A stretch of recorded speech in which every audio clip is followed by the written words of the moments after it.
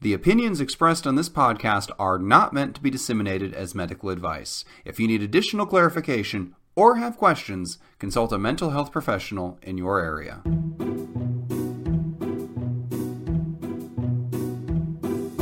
Hello, and welcome to 10 Minutes to Save Your Marriage, the podcast where a comedy writer, that's me, James Breakwell, and a psychologist, that's me, Steve Olivas, try to solve your long-running relationship issues in 10 minutes or less. Steve, we made it all the way through without a stumble. How are you doing? I am sultry. That's how I'm doing. You know, the reason we made it through that time without anything happening or going wrong is because there was nothing at stake. Because I have to confess, we don't have a question this week, and that is our topic. Our 10 Minutes to Save Your Marriage question is, why don't we have a question?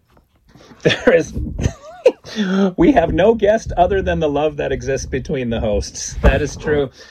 And this marks the second or third week in a row with no questions. So I think we put our heads together and thought, well, instead of skipping again, let's put out a pulse to the universe that says, get them questions rolling in. So I have a couple theories for why we didn't get questions. So first of all, the most obvious thing is after 200 some episodes or however many it's been, we've legitimately solved all relationship problems. Like, people are either happy in their relationships or they're happily broken up, and that's it. Like, there is relationship harmony in the land because of us. So, props to us for that.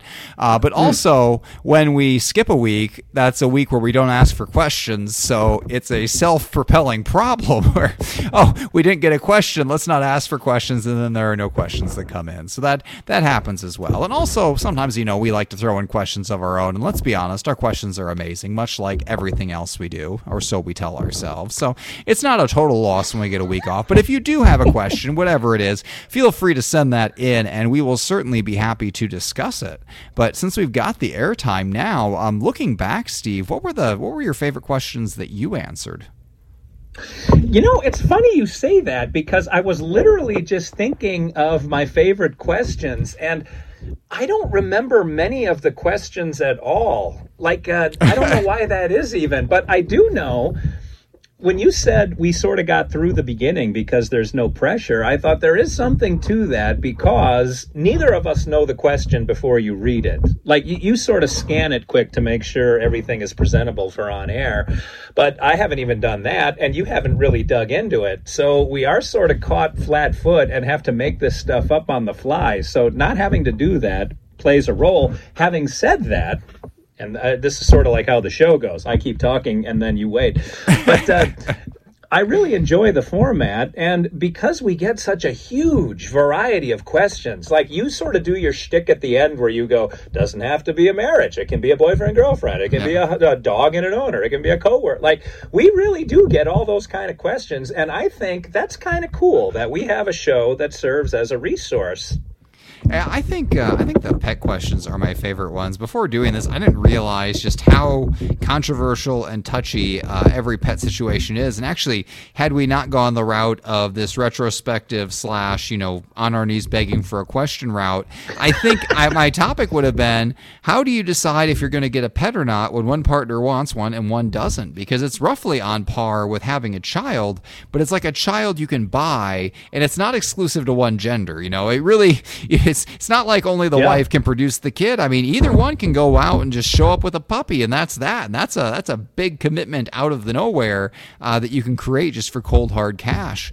We've had some of them though. There was one, I think, that they found out their dog was dying, but it was with their dog was dying, and they wanted to know if they had to tell their ex about it. Like, that was just a situation that never would have even occurred to me. Like, do you drop a courtesy to them? Like, by the way, your beloved pet is dying. No, you still can't see them. And I don't exactly remember where we came down at. I think we said if their relationship was good, she could tell them, but they didn't necessarily need to set up a final goodbye or anything like that. So that would definitely be one of my favorites. Boy, you like the pet questions, probably because you get along with animals better than people. And I like the people questions because I'm more of a human being.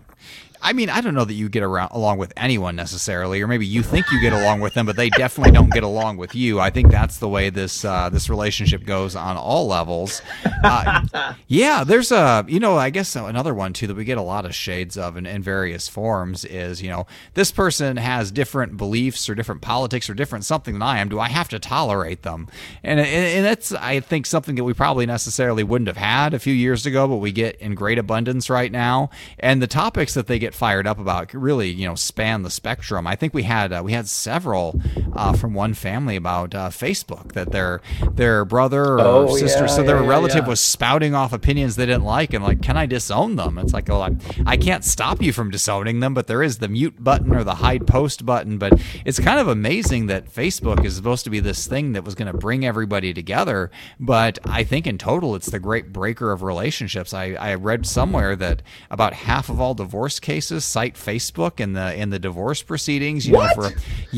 For people going outside the marriage or all sorts of stuff. I mean, when you send those messages, you're creating a permanent record of your malfeasance. Like, Mark Zuckerberg is not your buddy. He's not looking to help you cover up your affair. And when you get busted, somebody subpoenas those records, they're going over there to the bailiff. Well, boy, I remember once I had a client, and this is, I think I told this story in one of our 200 episodes, but it really showed me how stressful and how many calories someone has to burn to keep an affair secret. Like, it is so stressful to have an affair. I'm like, why are you doing this? But I remember he told me, this is years ago, but he had to sleep with his phone in his pillowcase because he was so afraid of his wife getting a hold of it. And this was probably before they had like the lock screens that you needed a code.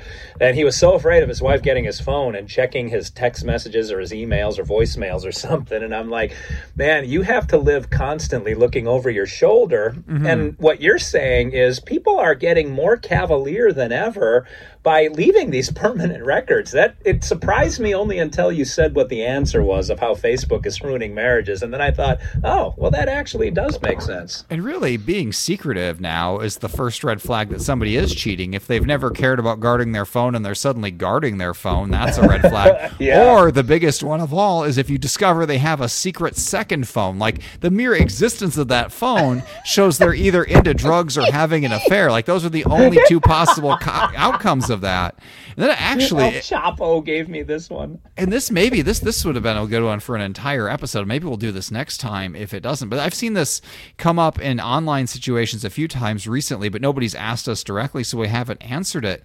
But if somebody is having an affair, like let's say both members of a couple, and one member of the couple is having an affair and the other member doesn't, do you tell that other member? And I think for most people, it depends. Well, which one are you closer with? Which one is your friend? And I think that's a horrible thing. It's like, both of these people, one of them's doing that, but like nobody wants to pull the pin. And with these stories I was reading, it seemed like most of the time, like the spouse was oblivious, but like the friend circle knew. Like, it seems like with the affair, the person being cheated on is always the last one to know. And I have not been in this situation, but if I saw that going on, it's like, I hope I would say something, but at the same time, you don't want to be the one to pull the pin on the grenade and blow everything up.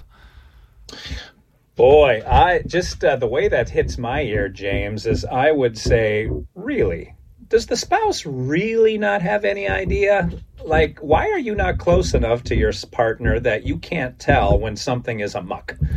Like, there's already a break there, even though both are denying it. I doubt that they don't see it. Well, there's a break, but I think 100% of people who have been cheated on always say, yeah, we are growing apart, but like, my spouse would never cheat. They're not that kind of person. Because you're not that kind of person until you are that kind of person. Like, every person out there who's a murderer at some point was not a murderer. Like, there was a very clear line that before they did the act, they were not this way.